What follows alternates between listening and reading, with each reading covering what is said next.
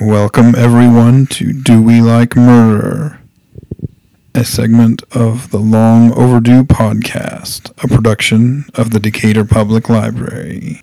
Today we're going to be hearing from Dawn and Denise talking about murder and whether or not you can be bored to death. And if that qualifies as murder. If someone bores you to death, does that mean that you're murdered? They caused my death by boring me to it. So, however, you sat there and let them do that to you. True. It wasn't like, so well, maybe, I don't know. So maybe not first-degree homicide, but I'm going to go with manslaughter. Maybe they tied you down and said, you're going to listen. You're going to listen. So what did y'all read this time? Okay. I think both of our books have really long titles. I read Death in the Air, The True Story of a Serial Killer, The Great London Smog, and The Strangling of a City by Kate Winkler Dawson. That does not sound like it would be boring. Super boring. Oh my gosh. Okay. Mine is Invisible Eden, a story of love and murder on Cape Cod. See, yours sounds like it could be scandalous. Right? Like, I should have known better when it was like smog.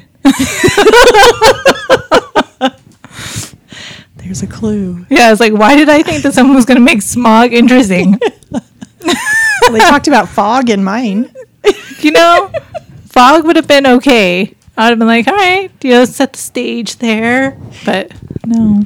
It was more stage setting. It wasn't like a whole chapter or anything. Yeah.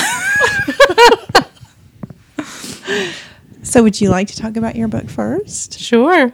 Okay. So the serial killer in my book is John Reginald Christie. Okay. His friends and loved ones called him Reg. So the author calls him Reg all the time. Yeah. Okay. Yeah, it's like they're old buddies. She's That's all like, interesting. Yeah. I found that to be a little weird. Yeah, making a little connection there that's like, that is kind of strange. The smog part. So there was... the smog happened. It lasted for 5 days. It killed thousands of people. It was awful. I'm not going to say that it wasn't awful. That could have been discussed in a chapter. Mm-hmm. She drew it out for a whole book. Wow. Yeah. But that had nothing to do with... It didn't have anything to do... No, because he started before the fog, like years before the smog thing happened. Okay. He didn't kill anybody during the smog. Like, he stayed indoors. He wasn't going to fall victim to that. No, he was all like, oh, no, I'm not going out there. And then he, killed people quite a bit after the smog. So it's just like... But the thing... that I think she tried to connect both these things together is that they both caused laws to be changed in London. Okay. And so I think that's how she was trying to connect them. Mm-hmm. But it was super boring. She talked about what happened with the smog, how it happened, that it was basically the government's fault and the government didn't do anything about it afterwards. And one member of parliament was really, really trying. Mm-hmm. But every time he got close to having it put on their docket for them to talk about, something else happened, like a flood or a serial killer. Wow. I know. I was just like... And the thing that I found to be most annoying about this book is that she would talk about one thing and then stop and start talking about the other. So she'd be like, let me talk about the smog. And I'm like, okay. And then she'd talk about it. And I'd be like, oh my God. And she'd be like, now let's talk about the serial killer. And I'm like, okay. Yeah, let's talk about the serial killer. And then it get really interesting. And I'm like, oh, what's going to happen next? She's like, smog. I feel like my author did that a little bit too. And I'm going to say that towards the end there, I was just like, no. And every time she was like, and then he's putting bodies in the wall. And I'm like, oh, what? And then she's like, smog. And I'm like, oh, no.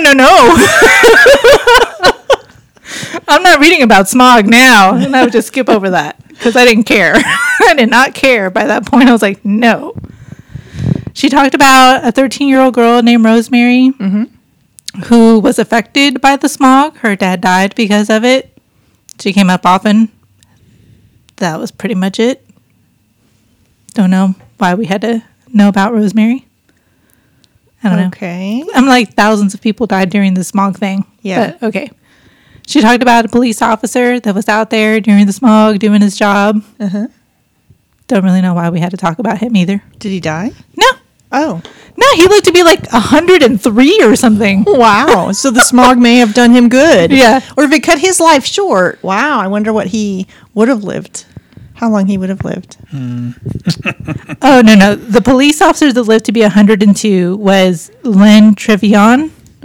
And he was one of the people that had talked to Reginald Christie. Not the guy that brought him in, but just one of the guys that talked to him. I'm sure there were a lot of people who talked with him. The thing about him was that so John Reginald Christie was, by all accounts, a milquetoast. He had this very soft voice, and he couldn't really talk very loud, and he was tall and thin and balding, and he seemed very much like a pushover. And years before any of that happened, like any of the smog stuff happened or anything like that, one of his neighbors was arrested and charged with killing his wife and his daughter, like his little baby daughter. Wow. And he testified against the neighbor, and they hung him.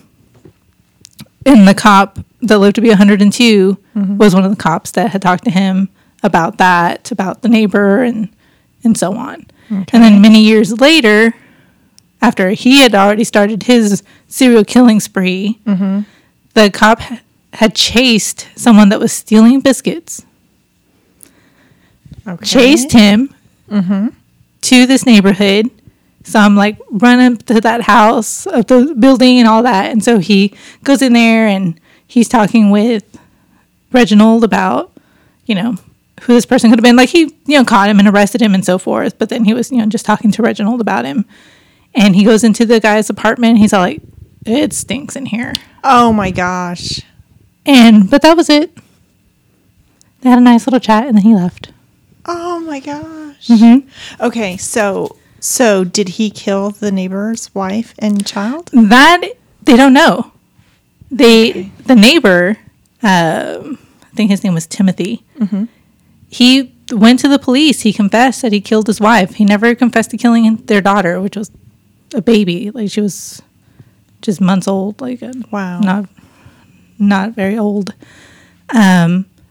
He claimed that the Christies had taken the little girl and were going to find some place for her to stay, or they were going to take care of her or something like that. But he went to the police and he confessed. And then he changed his confession like 3 times. And then at the end, he was blaming John Christie for it. Wow. So did they execute the wrong man? They don't know. Because there was some similarities to the way she died, but not really the way he killed everybody else. And how much of brainwashing could he have done if this John Reginald guy had actually done it and then tried to get the guy to take the blame? Confess. Yeah. That would be amazing. Like, yeah. And he had a history of being a wife beater. Who did? The guy that was Timothy. Okay. So it is pretty likely that he killed his wife. Yeah. Yes. But considering that she was strangled to death, and that's the way Christie tended to kill his victims, he could have done it too. Well, maybe he took his lead from that guy if he hadn't been doing it yet. He had his own set of ways, like he had his own little ritual of how he would do things. The fact that there wasn't a lot of that with Beryl, they're just not sure. Like, they're just not sure if he did or if he didn't. By the time they caught Christie and tried him and hung him, the public really believed that they had executed the wrong man. Wow. But it's still a toss up. Like, he could have not. Yeah. No one was confessing to killing that baby. Okay, so what time period was this? This was 1952, 1953, Okay. give and take there. And so was John Reginald James. What is it? John Reginald Christie. Was he married? Mm-hmm. Okay, the way you said that a little bit ago made me think that he was married, that Yeah. Timothy had given the daughter to them. Yeah. Yep. He was married. He was married to Ethel Christie. They'd been married for a really long time. They married really early on in their youth. Okay. But then they separated for like a decade. Wow. Yeah. Yeah, so they separated. He went off to London and had quite a violent past before, like, he was in and out of prison for some petty blue collar type things. Like, he worked for the post office and he was stealing postal orders. Okay. Yeah, so he went to jail for a few months. Which is a big deal. Yes. But it's still kind of funny. Okay. Yeah. Yeah, considering that he then became a serial killer. Yeah. It's like, this is where you started? Okay. Yeah. He went again to prison, I think for theft. And then when he got out, he met a woman and he was living with her.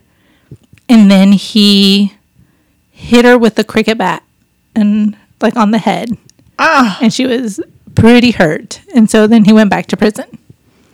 Okay. And when he got out from there, Ethel went to go see him and was basically like, we could either get a divorce or we can get back together. And he was like, obviously she did not know anything that had happened in that last decade. She knew. Like, he didn't hide that stuff from her, and she knew. And so, yeah, she was just like, we can either get back together or we can get a divorce. And he was like, well, what would you like to do? And she was like, well, let's just get back together. And he was like, okay. Oh. So then they got back together. My word. Mm-hmm. Yep. So the way Reginald liked to kill people is he liked to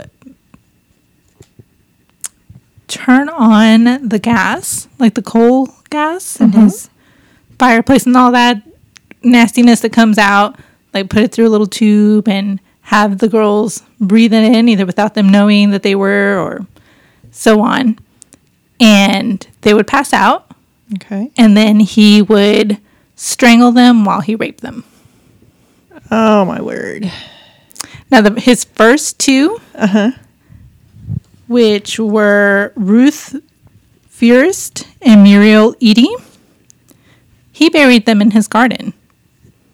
He kept them in the little washroom for a night. No one saw him. He went out there in the middle of the night and buried them. Muriel's thigh bone was sticking up and holding up the fence. What? Okay. So you could look out the window and be like, what's that? That's a bone. That's just holding up the fence. And so did he go out there and try to rebury it? No, he didn't care. He left it? He left it. And nobody paid any attention. Nobody paid any attention. And then his neighbor kills his wife, and there are cops traipsing all over the place, and no one sees a thigh bone holding up the fence. Oh, my goodness. No one tries to, like, dig up the yard or anything like that. This is so stupid. Uh-huh. Okay, go ahead. Yep. And so... So he was killing before the neighbor died. Mm-hmm. Okay. Yes. Yep. His first victim was Ruth. And yeah, it was there was a lot of craziness in here. After the smog went away, he did go out one time during the smog, and that was to turn in his resignation at his job because he was just tired of going and he didn't want to go. And what was his job? Gosh, at this one I don't even remember what it was. It was something boring. Some kind of little office job. He told his boss that him and his wife were going to move away because a lot of immigrants had moved in, and he was very racist, and yeah.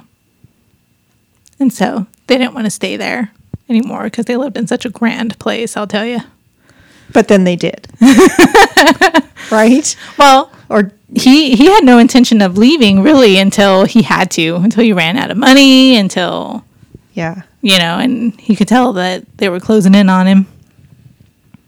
And so he killed a few more people. Mm-hmm. And he killed Ethel. After he turned in his resignation a couple of days, he killed Ethel. That was his wife. That was his wife. I was wondering why he never killed his wife. Yeah. I mean, why was she special? She was usually- not. She was not.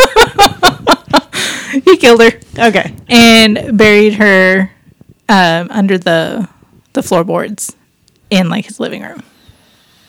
And that's what smelled really bad when the cop came through. And when the cop asked him, like, he was like, man, it smells really bad in here. He blamed the immigrants and their strange food that causes such a stink. Wow. And the cop was just like, all right, yeah, whatever. Bye. Like, Okay. yep. He killed 3 other ladies, and because Ethel was taking up all the room on the floor there, he buried them in the walls. Like, he hid them in the walls. Like, he opened up his cupboard and peeled back the wallpaper, wrapped them up, and just put them in there and covered it back up. And the only reason that anybody ever discovered any of this is because after he ran out of money, he was just like, I'm going to go. Mm-hmm. He talked to a couple of people to sublet his apartment, which he wasn't actually allowed to do. Yes. He knew that. He didn't care. He just wanted the money so he could go. Right. And so they move in. And that same night that they move in, the landlord's like, who are you? And he's like, oh, we sublet. And he's like, you can't do that. Get out. Yes. And so at this point, he's just, just a deadbeat as far as anybody knows. Mm-hmm. But the landlord let someone else come in and use his kitchen since the apartment was vacant. And he didn't really have a kitchen up in his little flat. So he came down there to use the kitchen. Yeah. And for some reason, he was just like, what's behind this wallpaper? And he found 3 dead bodies. Why? Why would you walk into a room to cook and then decide, oh, I'm going to peel back the wallpaper? I wonder if it smelled. I wonder if he was like, what is that smell? That could be. Yeah. Is it a dead mouse or rat? Yeah, whatever. yeah. And so I'm going to check back here. Yeah. And he found 3 dead people. I was wondering about that. If when he moved out that they were decomposed enough that they wouldn't smell anymore. I think the last person that he killed was not that far apart from when he had to leave. Okay. And so, but he looked back there and found some dead bodies, called the police, and then they dug up his yard and found the other people. Oh, man. And John Reginald Christie was just such... It wasn't until he got caught that people were interested in what he had to say that he became a little more... that he had a little more bravado. Because before that, he Really? was just sort of like, Mousy. yeah, just a meek man. And and then he started getting really full of himself up until it came to the point where he was going to be hanged. Oh. And then he went back to being who he really was, and he was terrified and so on, which is understandable. Like, Right. you're about to be, you're allowed to be afraid, but Okay, so you're in a city full of smog that is so stinky and nasty it's killing people. But you're living in your apartment, and I know that they are not insulated. Oh, and right. all of that, like yeah, ours stuff are was now. still coming in. Yeah. Yeah. How could you not smell those dead bodies if you were somebody else living in that apartment? Was it an apartment? Yes. Yeah. It was like a little apartment. Yeah. You would think everybody would be trying to lick in their walls. Yeah, I'd be like, what is that smell? Yeah. Yeah. Yep. Yeah, but this wasn't a very high class neighborhood. And so I'm assuming that a lot of people were just like, I don't know. Yeah. This whole place stinks. Right. So This whole situation just stinks. all of it. It all smells. So she was the writer of my book. Had some very interesting ways. So this was very boring, but there was occasionally something that I thought was pretty funny, but only because she wrote badly. The smog would have likely killed thousands more if only the anticyclone had stayed longer. The anticyclone? Mm-hmm. What is that? You don't really want to know. It's a lot of Okay. sciencey crap. But I'm just like, you wanted more people to die? Because that's what that sounds like to me. Yeah. If only the anticyclone had stayed longer. And I'm just like, Then that small, it could have racked up some more points. I'm like, but she wasn't talking about the London smog there. No, she was talking about a smog that happened in Donora, Pennsylvania. So she was talking about American smog. And so, And where does that tie in? Yeah. oh, that happened in 1948. So when the London smog happened, no one was really paying attention. Well, it's not that people weren't paying attention. It was that the coal was making England a lot of money as an export. Okay. And if it was dangerous to be, because citizens didn't get the good coal, Right. they got the worst of the worst to burn in their own homes. So they was causing all kinds of air pollution. And the government was saying, oh no, this is totally safe and it's cheap and you can use it and no problem. And so when the prime minister that was trying to get all this, the government to admit what happened and try to do some regulations on air pollution, he found out about this that happened in Pennsylvania and then contacted the U.S. about getting their studies and so forth. So he would also have a little more backing up of what he was claiming. That makes sense. Like this happened somewhere else. Yeah. And it killed people there too. And it was because of this. And so then it happened here. But just the way she wrote that, I was like, all right. So you just wanted more people to die? But alrighty. And what, Reg? Mm-hmm. And Reg, he could have just killed more people if only he hadn't gotten caught. If only he right? hadn't gotten Right. caught. Good old Reg.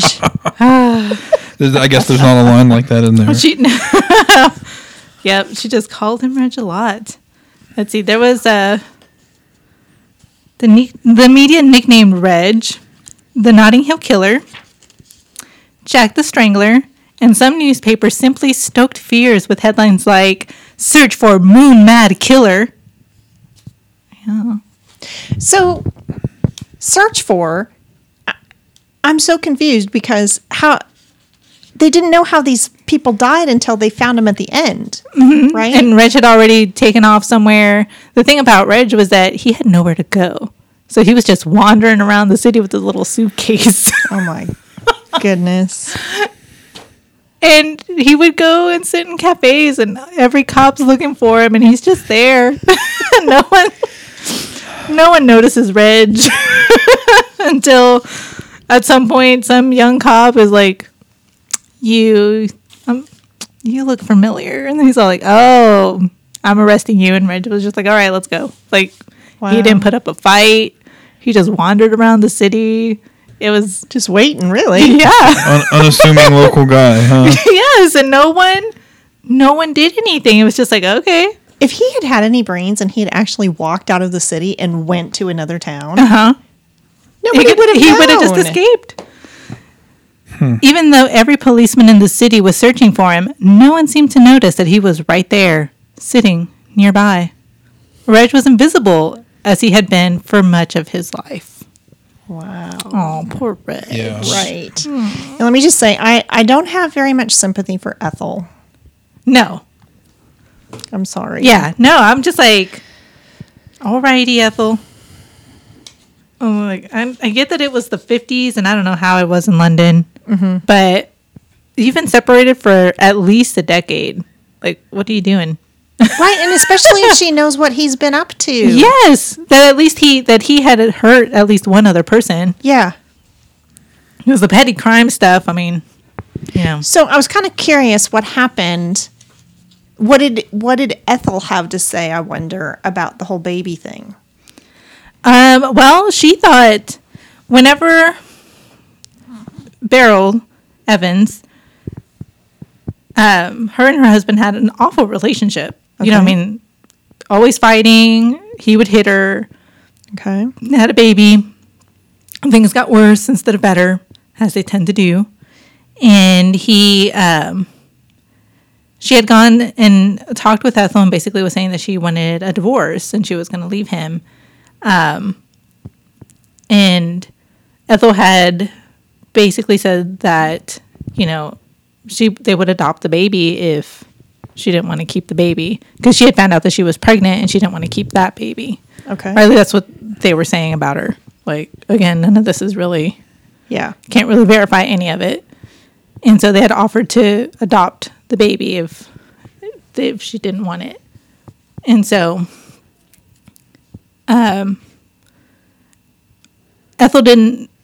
never believed that Reg had done anything. So like when Timothy was, you know, after his third confession and was finally blaming Reg about any of it, Ethel didn't believe it, as no one did. Yeah. You know, it's just like, this is the third time you're confessing. Each one is more ridiculous than the last one. Yeah. And now you're pointing the finger at your neighbor. And so one of the stories was that he had given the baby to them, and she never. I mean, that never happened because as far as anybody knows, okay, if he did, he gave it to Reg, and then Reg did whatever with it. Like, I don't want this baby in my house, and so we're not doing that. Oh my gosh. Yeah, and they don't really know what happened in that whole situation. Well, any way you look at it, it's Oh yeah, horrible. awful. Yeah. A clinical psychologist administered a Rorschach test. The results claimed Reg was very intelligent, but, and I quote, a sad, unhappy, rather inadequate, anxiety-ridden little man. A good deal of repression, especially of aggression. I'm like, You think? yeah. Repression of aggression. Yep. Until he doesn't. The thing about English, at least in the 50s, is they didn't waste any time. He was convicted, I think it was in July, and then, or was it June? And then by July they hung him. Like, Yeah. there was no waiting around. It was like, We're getting this done. but because the whole thing came up of, did Timothy kill his wife or was it the serial killer? Because how likely is it that there was two killers living in the same apartment building? And she's like, well, he had history of hitting his wife. Yes. At some point, he was probably going to kill her. Yeah. Like, statistically, like, that's... Right. So, could it have been Reg? Yeah, it could have been. I mean, he strangled a whole bunch of other people. Mm-hmm. But could it have also been that her husband snapped after having a fight and killed her? Maybe. And so, Yeah, we'll never know. they apparently have made several different movies and plays and such about Reginald. And the most recent one was in 2016. That was a little series called, what's this place called? Rillington Place was Rillington Place was the apartment building that they lived in. And Tim Roth played John Reginald Christie. Really? So, yeah. Well, we know what happened to him. But yeah, I was just like, there was a lot of boring stuff in here about things that I did not care about at all. And then got to the point where I did not care about the smog pretty quick. Yes. And it seemed like she didn't have enough. Like, she didn't have enough to write a book about the smog, and she didn't have enough to write about John Reginald Christie. Mm-hmm. And so she was just like, I'm going to put these two things together. And I've seen this type of thing done well. Like, Devil in the White City was done really well. Yes, I really like that book. Yeah, you know, Yeah. and at least those two things did happen at the same time. And H.H. Holmes was like, hey, a lot of single women are showing up to try to work this World Fair, and nobody knows where they are, where they're coming from, or if they left. So that's perfect for me to kill them, and no one's going to know. Yeah. It was just like, during the smog, Reg stayed home. He didn't even try to take advantage of the I was like, a smog. very sensible man. I was just like, I'm not going out there. Self-preservation. Yeah. And so I was just like, so you're trying to connect these two things.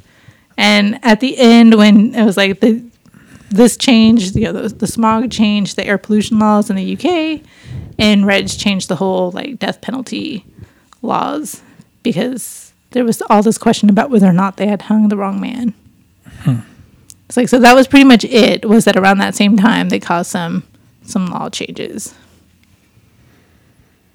Well, that's a good thing, because we're finding out now a lot of people are imprisoned, and they didn't do it, Yeah.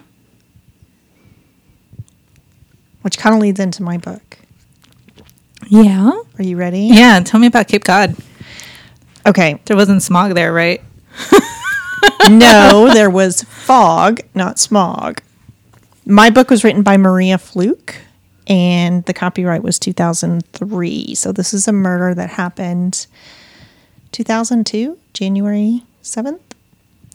And Krista Worthington was a fashion writer, and she traveled to Paris, and she had, you know, all this nice education, and had a family line of, a prominent family on Cape Cod.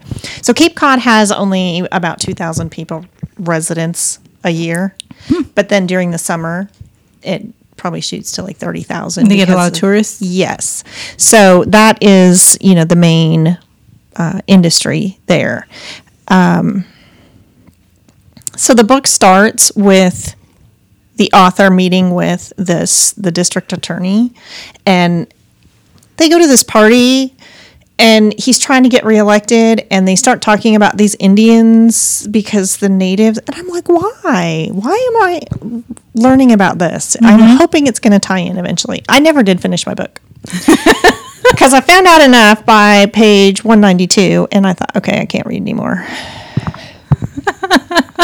I mean, and then she would flip-flop, like you said, your author. She would start talking about stuff like that, and then she finally talked about the murder a little bit, and I'm like, okay, let's get into this. And then she did that, and then she went back and started talking about somebody else, and I'm like, oh my gosh. Yes. Who is this person, and why are you talking about them? And why did we stop talking about this guy putting bodies in the walls Right. now?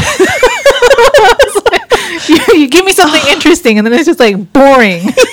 yes. And it would drag on, and I'm like, okay. Give me some meat of this topic. Yeah. So, readings about this, Krista Worthington, I guess I kind of got the impression it was like Anna Nicole Smith. That it was just very... she was kind of famous, but she was a writer. She wasn't necessarily the one who was in the tabloids, but she was writing about the people who were in the tabloids. But I kind of felt like that for some reason. But then after her murder, like she was the one that got murdered, right? Yes, yes, the victim, Krista Worthington. So I'm sure then she became tabloid fodder after that. She did. But then a lot of stuff started coming out about her. That she was not necessarily the person that everybody thought she was. I think people probably didn't know her. And she was based on this information in this book, she was promiscuous. She would walk around her house with no clothes on, with the windows open so people could just drive by and look in the windows, and, you know, just stuff like that. And then she had many male suitors.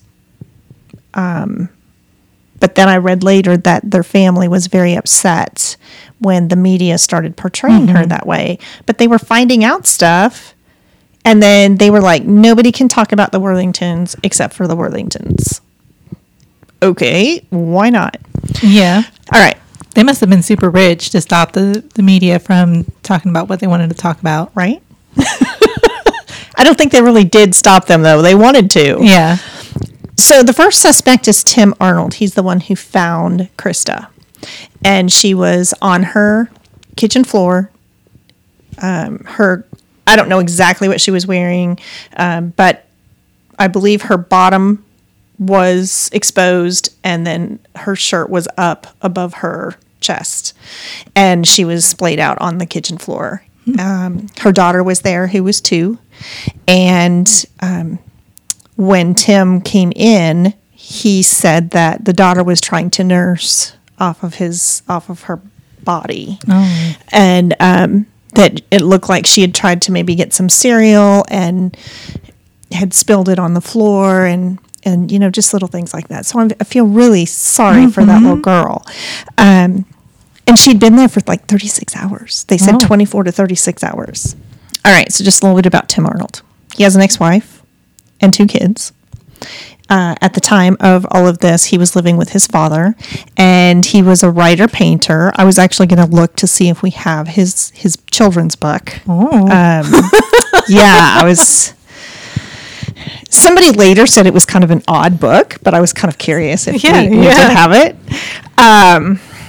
But he had some, some kind of disease. They said it's cavernous malformation, where blood vessels cluster behind his eyes, and so he couldn't see very well.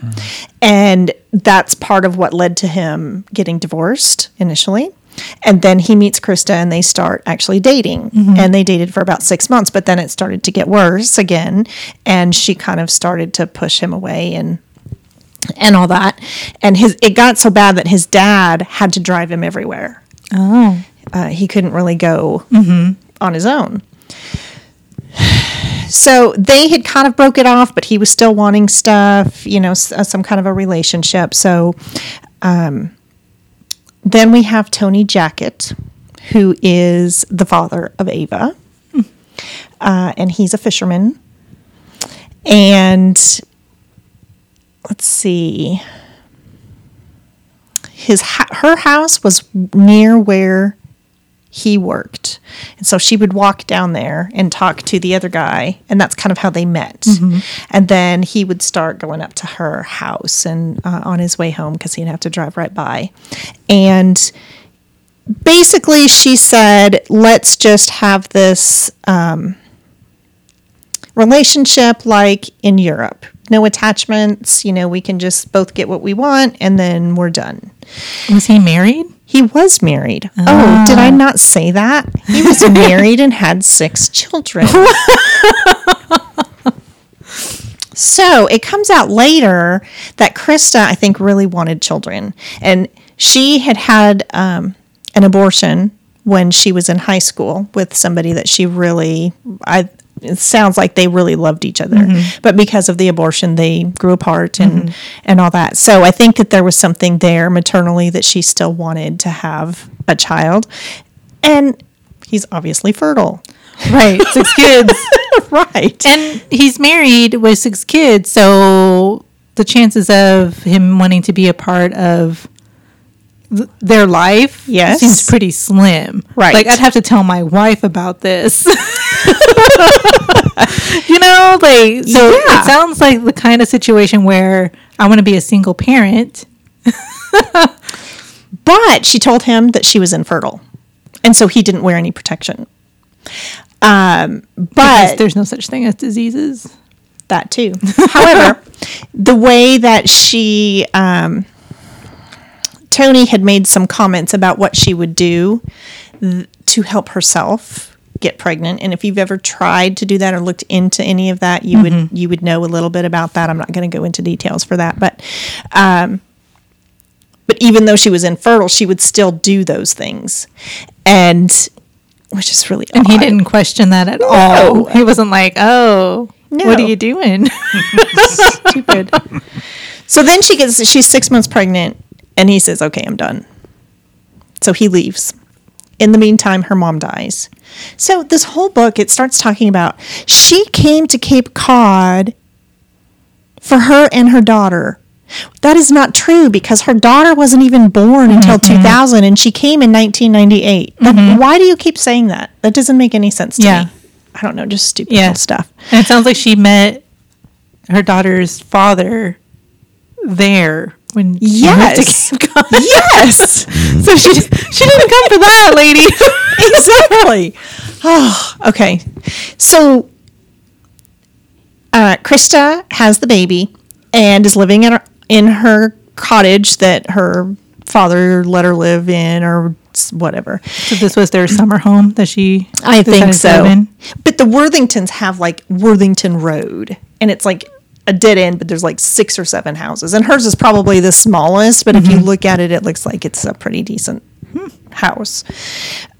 So everything's going along fine. She finally tells him, "You need to put Ava on your insurance. I'm done with this. You need to start stepping up." And that if he did not tell his wife by the time Ava turned 2 about Ava, then she would. So Ava was almost 2, and he finally breaks down. Tells his daughter first, because his daughter is grown and has her own child. And then she's like, "You have to tell You gotta our tell mom." Yeah. So he's like thinking, "Oh my gosh, this is going to blow up, all this stuff." So he goes and tells her, and she cries, he says.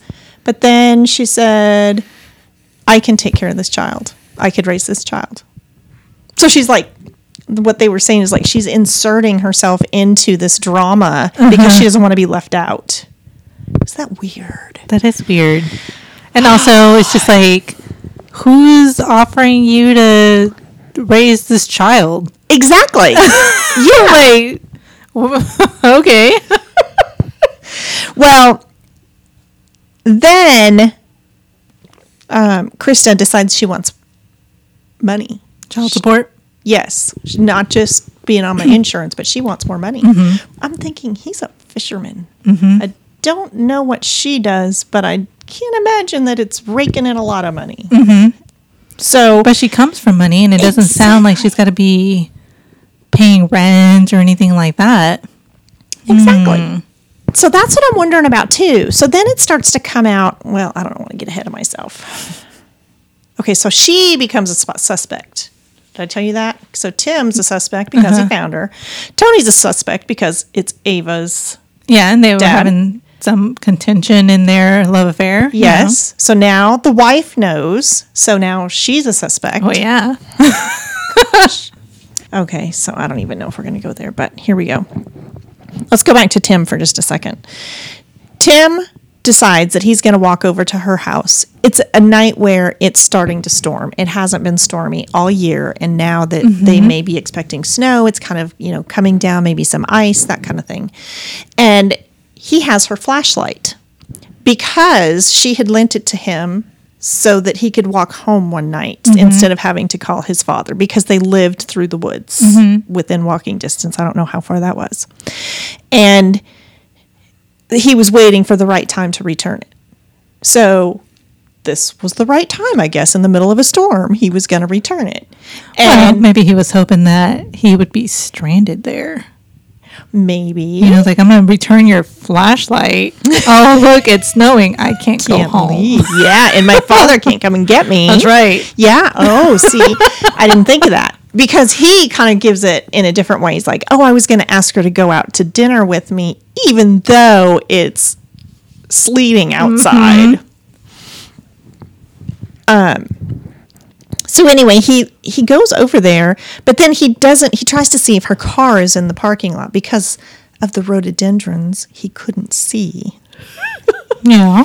And so he goes home and he comes in the house and his dad says, "Where were you?" And he's like, "Oh, nowhere." So he sits down and he watches the game with his dad, the football game. So the football game, and no, it didn't even end. His dad just finally shut it off and said, "Okay, let's go." Because he knew what his son wanted to do. And so they go over there and that's when they find her. And so it's like, okay, you walked over there. Mm-hmm. Did you do it? To return her flashlight? Right. Okay. Let's see. After she died, there was a custody battle over Ava because in her will, she had written in that a friend was going to be her guardian, and the father wanted custody. Now, all of a sudden, he didn't have anything to do with her for 2 years, and now all of a sudden he wants to be guardian. Well, his wife's willing to raise her. Right? Oh my gosh. all is hunky-dory. Let's just add her to. So there's that issue. Okay, so now we're on page 90, all right? We start talking about money, and she's has a trust in over $1 million in real estate and Wall Street assets. And that's why they're saying that Tony wanted to have custody because he would then be getting child support from her. Yeah, he would be in charge of the trust. Mm-hmm. Yes, exactly. So then it's like she has all that money, but she was trying to get more money from him. Right. It's like, what is that all about? That's weird. It was either Tony was lying or she was just trying to mess up his life. Yes. Like just get control and get in there. You got to tell your wife about this and like just trying to mess with his life. Yeah. Instead of like it doesn't sound like she needed it. So either Tony's lying about all of that, which makes him sound really bad. Right. He should probably not do that. Or she was doing all of that just because she could, and she wanted Tony's wife to know. Maybe that's a good. Maybe she would leave him, and he would come live with her. Yeah, and I don't know if she was wanting that because they kind of portray her as somebody who wants her space. It's like, okay, we will have sex, but then we're not emotional about it. It's kind of segmented and separate. Well, that sounds like an awfully good way to trap a married man. Well, that's true. Now, I know you're going to love this part, so I'm going to turn to this page here for just a second. I don't know exactly what they are talking about right here, but it says, Alfred Sr. said, "The cops have missed something. They have never found a weapon. He said he wants the police to ask the Boy Scouts to comb the hill behind the parking lot." I love how we're always like, let's call the Boy Scouts. The Boy Scouts of America. They'll solve it. Right? Man. Now I'm like, every time something happens, I'm just going to be like, call the Boy Scouts. Where's my local Boy Scout chapter? I need it now. We need to have them on speed dial. That's right. We're going to have to keep a running toll how many times the Boy Scouts get called on these things. Maybe we should have the Boy Scouts as guests sometimes. Yes. How would you go about solving? Has the police ever contacted you about maybe helping to find a murder weapon, a lost person, a dead body? If so, we would like to hear about it right now. Right. That's just amazing. Okay, so I had to stop reading.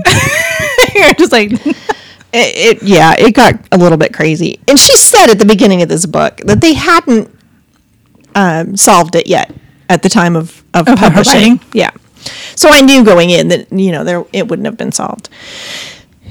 But after doing some research online, I found out that within probably 6 months or so, they decided to do a Cape Cod-wide DNA sample of all males. Huh. They did a dragnet? They did. DNA dragnet. And Did everybody participate, or were there people that were like, you're not getting my DNA? I don't know. There was a little bit of stink that was raised about the Yeah. whole thing, about privacy issues, obviously. But it didn't really say whether or not everybody participated or not. So at the beginning of this, they also talk about the fact that Massachusetts has a backlog in DNA stuff because they just don't have the funding to have this done. And every district attorney in the state gets one test a month. And that was like early 2000s. I don't know how that's changed now. So this sweep of DNA. It's going to take years. Yes. That's what I was going to say. It sounds really expensive. Right. But they did find a DNA match for somebody, but it wasn't because of that sweep. It was somebody else whose DNA was Was already in the system? well, no, they were trying to get it. It hadn't been processed yet because the backlog, I guess. So, anyway, Chris McGowan's DNA matched because she'd been raped. And so, he's the one that was tried for it, and he was convicted. He was convicted of first-degree murder, aggravated rape, and aggravated burglary. But he has always said that he's not done it, that he didn't do it. He said, well, He said, I knocked on her door, and she was all like, hey, come in. almost. Did they know each other? He was the trash man. Okay. And everybody knows that the trash man gets talked to all the time. Oh, yeah. Everybody's always throwing themselves at the trash man. So he says that he was she was found on Sunday, 24 to 36 hours before she was killed. He said, Chris McGowan says that on Thursday was the regular trash pickup day, that he stopped at her house and she wanted to get rid of her Christmas tree. So she invited him in. And then one thing led to another, and they started kissing and had sex. I don't know if she's ever talked to this man before or not. But Yeah. that's really weird Yeah. that you would invite him in just to... Okay. Dry out your Christmas tree and then, yeah. Not to mention the fact that he's been working. He can't smell that great. Anyway. Yeah. But He- they'd been portraying her as a tramp, though, throughout the tabloids. Yeah. Yeah. Yeah. So, on that same line, her father was a prominent lawyer. And after he was cheating on his wife, her mom, and after her mom died, he was more blatant about the fact that he had put somebody up, and she was an ex-prostitute, and she was also a drug addict and that kind of stuff. Well, it was said that Krista was giving her dad a hard time about the fact that she wouldn't have any inheritance because he's spending it all on her, and she has AIDS, and so she thinks that he'll spend it all on her medical bills and all that. So they think that she could have been one of the people who did it too. Because her and her boyfriend had gotten arrested for doing drugs, and the boyfriend wasn't her dad. Yeah. Anyway, so they were on the list of potential suspects as well. Anyway, so Chris McGowan is convicted. He gets 3 consecutive life sentences without the possibility of parole. But he says he didn't do it. He didn't testify at the first trial. He said he regrets that. And he has petitioned to get a new trial like at least 3 times, and it's been denied every time. But he now has a new lawyer. And this information I'd gotten from an article that was posted in November 2017. So it's fairly recent. And it was saying that he changed his story 3 times. He said first, when he was questioned by the police, that he didn't know her. And then he said he went to her house to have sex. which is different from the whole, I stopped to get the trash. And then it just happened. And then he said he and a friend beat her up after a night of heavy drinking. And his lawyer said that he had low intelligence and he was telling the police what they wanted to hear. And I'm thinking, you know what? If you have a job and you go to work and you have enough intelligence to know what the police are doing, okay, that just is crazy to me. But then they say that at the interview with the police, he was under the influence of Percocet, cocaine, and marijuana. And he doesn't remember telling them anything. Yeah.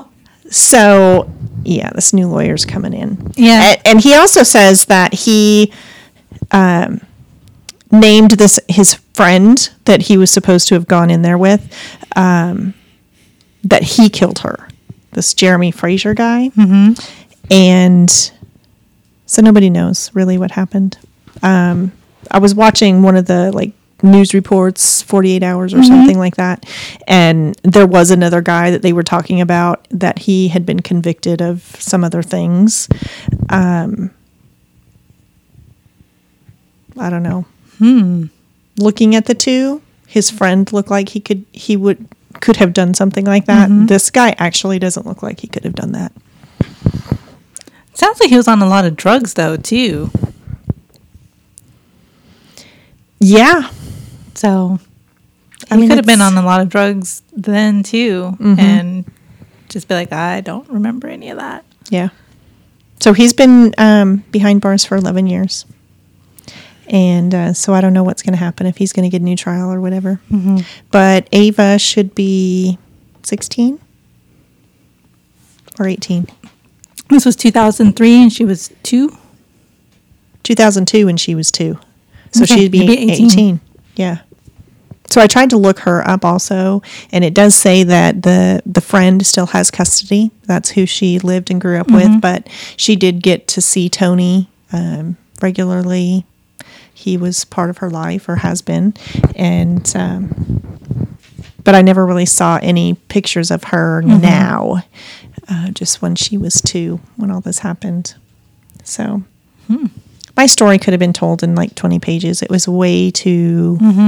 I mean, they were here and there, and they were telling me about murders that happened on the Cape that had nothing to do with this. Yeah. And they just kept harping on the fact that, this is the first one in 30 years, but then they would go back and talk about the other ones. It's like, I don't care about the other ones. Yeah. I mean, they're kind of interesting. I was like, was this done by the same garbage man? No. You're going to tell me something about why these murders happen on the Cape? Somehow they're all connected. They're all connected somehow. Nope. No. Just... No. There was one that had some little bit of a connection, but that was it. And, and then she just drones on about things. And this book did not need... How many pages? Because I stopped at page 192. Over 400 pages. Wow. Gosh. And she didn't even know about the garbage man. No, she had no idea at this time about the garbage man. Because it was 2005 before they really found out. He was tried and convicted in 2005, 2006. So what do you think? You think it was the garbage man? Because you kind of brought up the fact that... Those other people that it could have been. Yeah, and there was some stipulation about whether it was really him and people being wrongly convicted and stuff like that. I think his friend had something to do with it as well. I'm not sure about this McGowan guy. I mean, if he's maintaining his innocence, that for that long it kind of makes you think, what really happened. Obviously, he had sex with her. That's clear. Yeah, his DNA was there. So. Yeah. But whether it was consensual or not, we have no idea. Yeah. And, I think that he probably had something to do with it because he brought the friend with him there. What were they going to do? Right. Right. Now, the other guy's DNA was not there at all. Her her apartment or her house was a mess. She just did not keep things clean. And it was, I guess, worse because she was taking a class and doing some other things. And, so they're saying that her house was even messier than normal. It could have been because they went through and ransacked it and you couldn't really even tell. Right. Right, because he was convicted of stealing, like aggravated theft or something like that. But I don't know what he stole. Like, what did he steal? Maybe that was in the 200 pages I didn't read. Yeah. Somewhere she said. Yeah, because I didn't read what it was that... What got stolen. Yeah. So... Or they had no idea, but because it was a big mess, they were like, oh, they ransacked it and took something. So at first you kind of feel bad for her, but I think in the end you really only feel bad for the daughter. I mean, I don't think that she deserved to be killed at all. I mean, that's not what I'm saying, but... And I don't want to say that she was asking for it. I don't think that that's really it either. It's just that I think that you can be cautious and you can watch what you're doing, and to have a child of that age and be promiscuous, I guess, is kind of, I don't know. I mean, I don't even know. Well, to bring people into your house that you really don't know very much about. Yeah. And regardless of why they're there. Like, oh, I made a new friend and I'm going to have them around my kid. Yes. Like, you should probably know a little bit more about who this person is. Yeah. Whether it's a romantic relationship or not. Like, it's just... I mean, I feel like she was, had very poor self-esteem. And it just manifested, in the need for other people. So... Anyway, don't read the book. Yeah, we do not recommend these books. Go online, do a quick search. Krista Worthington. The articles tell you exactly the same thing in A lot less time. Yes, and you can get the update about what's going on a lot quicker. So I'm sorry, Maria Fluke. I did not like your book. Some of it was good, but it was just too much fluff. Did not need it. Did not add to the story. Yeah. Just throwing things in there just to try to make a whole book. Same thing with Kate here. And I also felt a disconnect too, because I'm thinking about the other books that we've read, and this seems more coming from privilege, I guess. And then the other ones that I've read have been more obviously Mountain Man and things that have happened to normal people. And so for me, there was maybe a disconnect because of that too. Yeah. So. Yeah, and I mean, I don't know. I don't like when the media portrays a woman that was raped as, like, a tramp. Like, that's... Yes. None of that has anything to do with what happened to her. Right. And so... And it sounds kind of like the way you were talking about it, like, she just sort of mentioned it without... obviously pointing out the sexism, like, it's, to me, that's just so wrong. Yeah. And yeah, maybe she had a lot of boyfriends. That doesn't mean she deserved to be raped. Exactly. And I completely agree with that. But she did also mention other reporters in here too. So I don't know if it was just her that was kind of, well, yeah, no, it seems like that kind of happens with just the media in general. Yes. It's just like throwing mud on her when, like, there's no need for that. Right. Yeah. So. And that poor little girl's going to have to grow up without her mother. And then at some point she's going to get to the age where she wants to know what happened to her mother and then to read that kind of crap about her mom. Yeah. Like, I just think it's awful and irresponsible. Yeah. Why was it Eden and why was it invisible? Well, I think, where did this title come from? That's a good question. I kind of feel like, I mean, you hear about Cape Cod, and for me, you get this image of it being a cool place to be, that maybe the rich people live over there, but it's not. It's, you know, we got about 2,000 residents, and it's a mixed population, just like anywhere else. You know, you have a Right. few affluent people that are there, but the people who are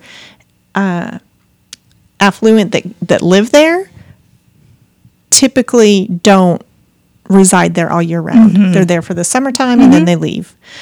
It's a vacation spot for them. Yes. But then you have residents that Yes. are the workers, and Yeah. someone's got to take care of those fancy houses when no one's living in them. Right. So, you know, I just talked about all that, but I still don't know what Invisible Eden means. Yeah. But I think it does play to the fact that we don't really know what's going on in people's lives and how they may suffer internally, Yeah. you know, because of low self-esteem or because of, you know, previous history or whatever.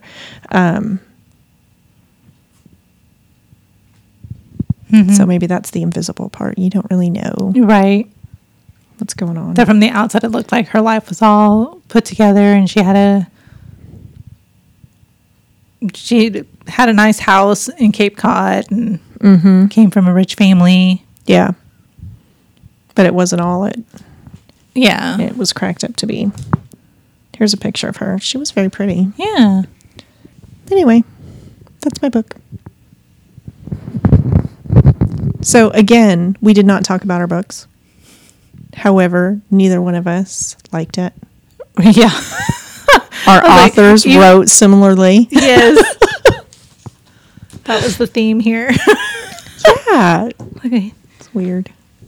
It So- took me forever. And I just skipped over some parts. I was just like, no, don't care. Don't care about the smog anymore. I didn't really care to begin with, but I thought maybe some of that will be a little interesting. Yeah, It was awful. not so much. This book was so long, too, and it didn't need to be. All right, Chris, any dying questions? Excuse the pun. Well, I just keep thinking about how funny, like, it seems like your author had, Denise, on your book there, had some really, like, probably had some moments where she's like, hey, this would be a really good idea. Yeah. Like, this would be great. And then it just was executed wrong, and it actually didn't work as well as she thought it would. Yeah. Like, I thought, like, okay, here's the connection. He liked to use the gas from the... Right, from the coal. The coal. And that's what was choking people in Yeah. the smog. And so that, but you can't write a whole story from that because there's really not And it any relation. and it was just easier for him. Like, Yeah. how was he going to get these women to fall asleep in his apartment? Yeah. And so, Here, smoke this. Yeah. he was strangling people. Yeah, And, you need to take these pills. just Yeah. cause. So he was strangling people, and the smog was strangling the city, sort of. So I mean, I guess there's that, but Yeah. it sounded like oh yeah, this would be a great idea, and then you actually start to do it, and there should have been a second realization where it's like, no, this wasn't as good an idea as I thought. Yeah. But And the editor, isn't that what the editor is for also? yes, Is you always to- wonder about that. Yeah. It's like, this is not really flowing like it should. Yep. And I did not like the breaking up of the story. Yeah. Like, give me a full chapter about this. Mm-hmm. But no. Not even a full chapter. See, mine, she did a full chapter. No. Like, at the end, I think the last two chapters one chapter was about him being tried and convicted. And then the last chapter was about the smog and getting the laws changed and so on. Wow. But the rest of the chapters, like, had these little breaks. That's John Christie right there. Let's see if I can find it. Had these little breaks like this. So, smog, serial killer. Oh. And so it was just, That had nothing to do. Oh, I can't even. Okay. yeah. I did not have Look at pictures in this mine. man. Look at him. He does not look like he could do that. He totally did. In a way, but kind of in a way he does. Right. He's just, Got that look on his face. Yep. oh, and one of the other things that I really did not like about my book was at the beginning of every chapter, she had some kind of quote, Okay. and it was stupid long. Look at this. Did it even apply to anything? I'm sure it talked about coal or fog or something. I just didn't read them. I was just like, nope. I'm just like, you're gonna, at the beginning of every chapter, you're gonna have some kind of quote, and it's gonna have to be a paragraph long. Mm-hmm. Yeah. Like, no, thank you. Oh, but it was all about this fog. Yeah. Yep. I always wonder sometimes. I read those and then I find no connection to the quote in the chapter. Yep. But yeah, every chapter had a long quote. Wow. I think I might have read the first one. Yeah. And then after that, like when I got to chapter 2 and there was like a paragraph of quote, I'm like, nope. Not going there. I don't need that. All right. So, our audience, our listeners, they know the answer to the question, do we like murder? And now they also know the answer to the question, do we like these books? They're different answers. Because yes, we do like murder. No, we did not like these books. Exactly. All right. Well, this has been another episode of Do We Like Murder? Thank you, everybody, for listening.